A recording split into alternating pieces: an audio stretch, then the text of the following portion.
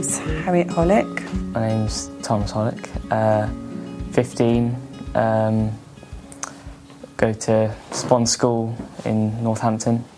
Thomas was diagnosed with a brain tumour in 2014 and has had 3 surgeries since then. So before I was diagnosed, I was just a very athletic boy who, with the friends, I did everything. I did rugby, football, badminton, and very, very active. I had the MRI scan at Northampton, and then they directed us here for the surgery and the radiotherapy.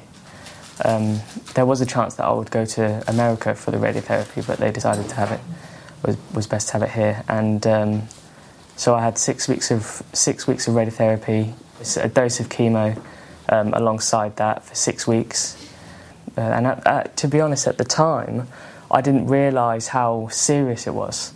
But it's not until I had sort of the chemotherapy and how much it knocked me back, and it was 4 weeks, 12 4-week cycles of chemo, with a week. The first week was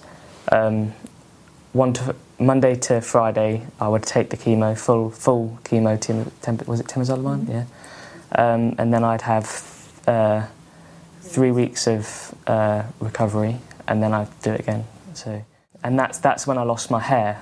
And being told to lose your hair, that you're going to lose your hair especially as a teenager then, was quite hard.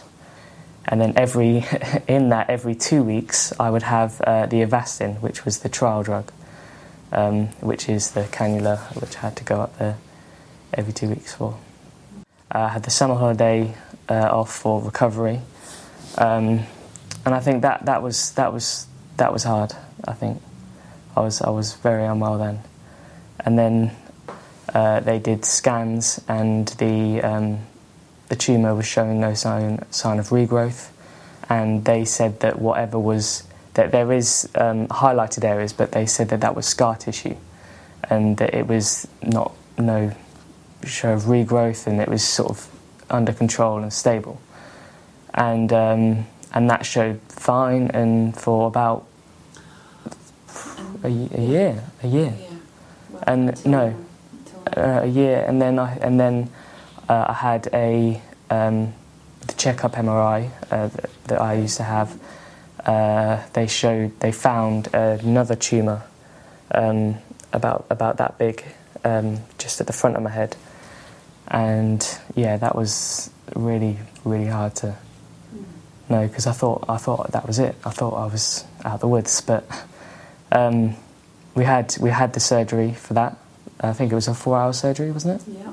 4-hour surgery, and then the fact that they removed all of it and it was non-cancerous meant that I had no more treatment after that. So, small bump in the road. But yeah, and then I had another check-up scans after that, and recently they said that they have found regrowth in this bit, which is what led me to the diet. I found out the diet through speaking to my son Thomas's oncologist and inquiring about diet, because I really believe that what you put in your body,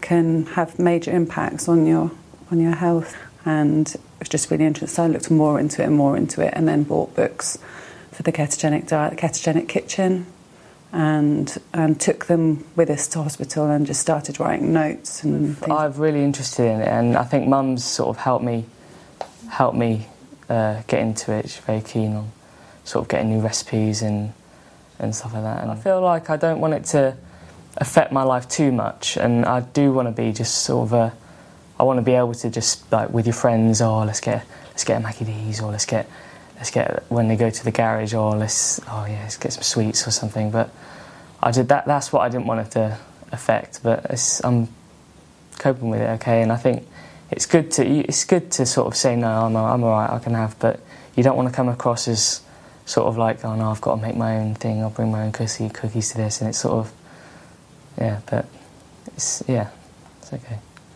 Because I was so sporty, and through football I had friends, and I met people like that. They were very supportive of me, and they wanted me to do well, and they always asked how I was. And I think sometimes, especially when I came back from the radiotherapy, I did feel quite sort of out of the loop, because you do think, oh, why me? Why have I been put through this? I just want to be normal, and like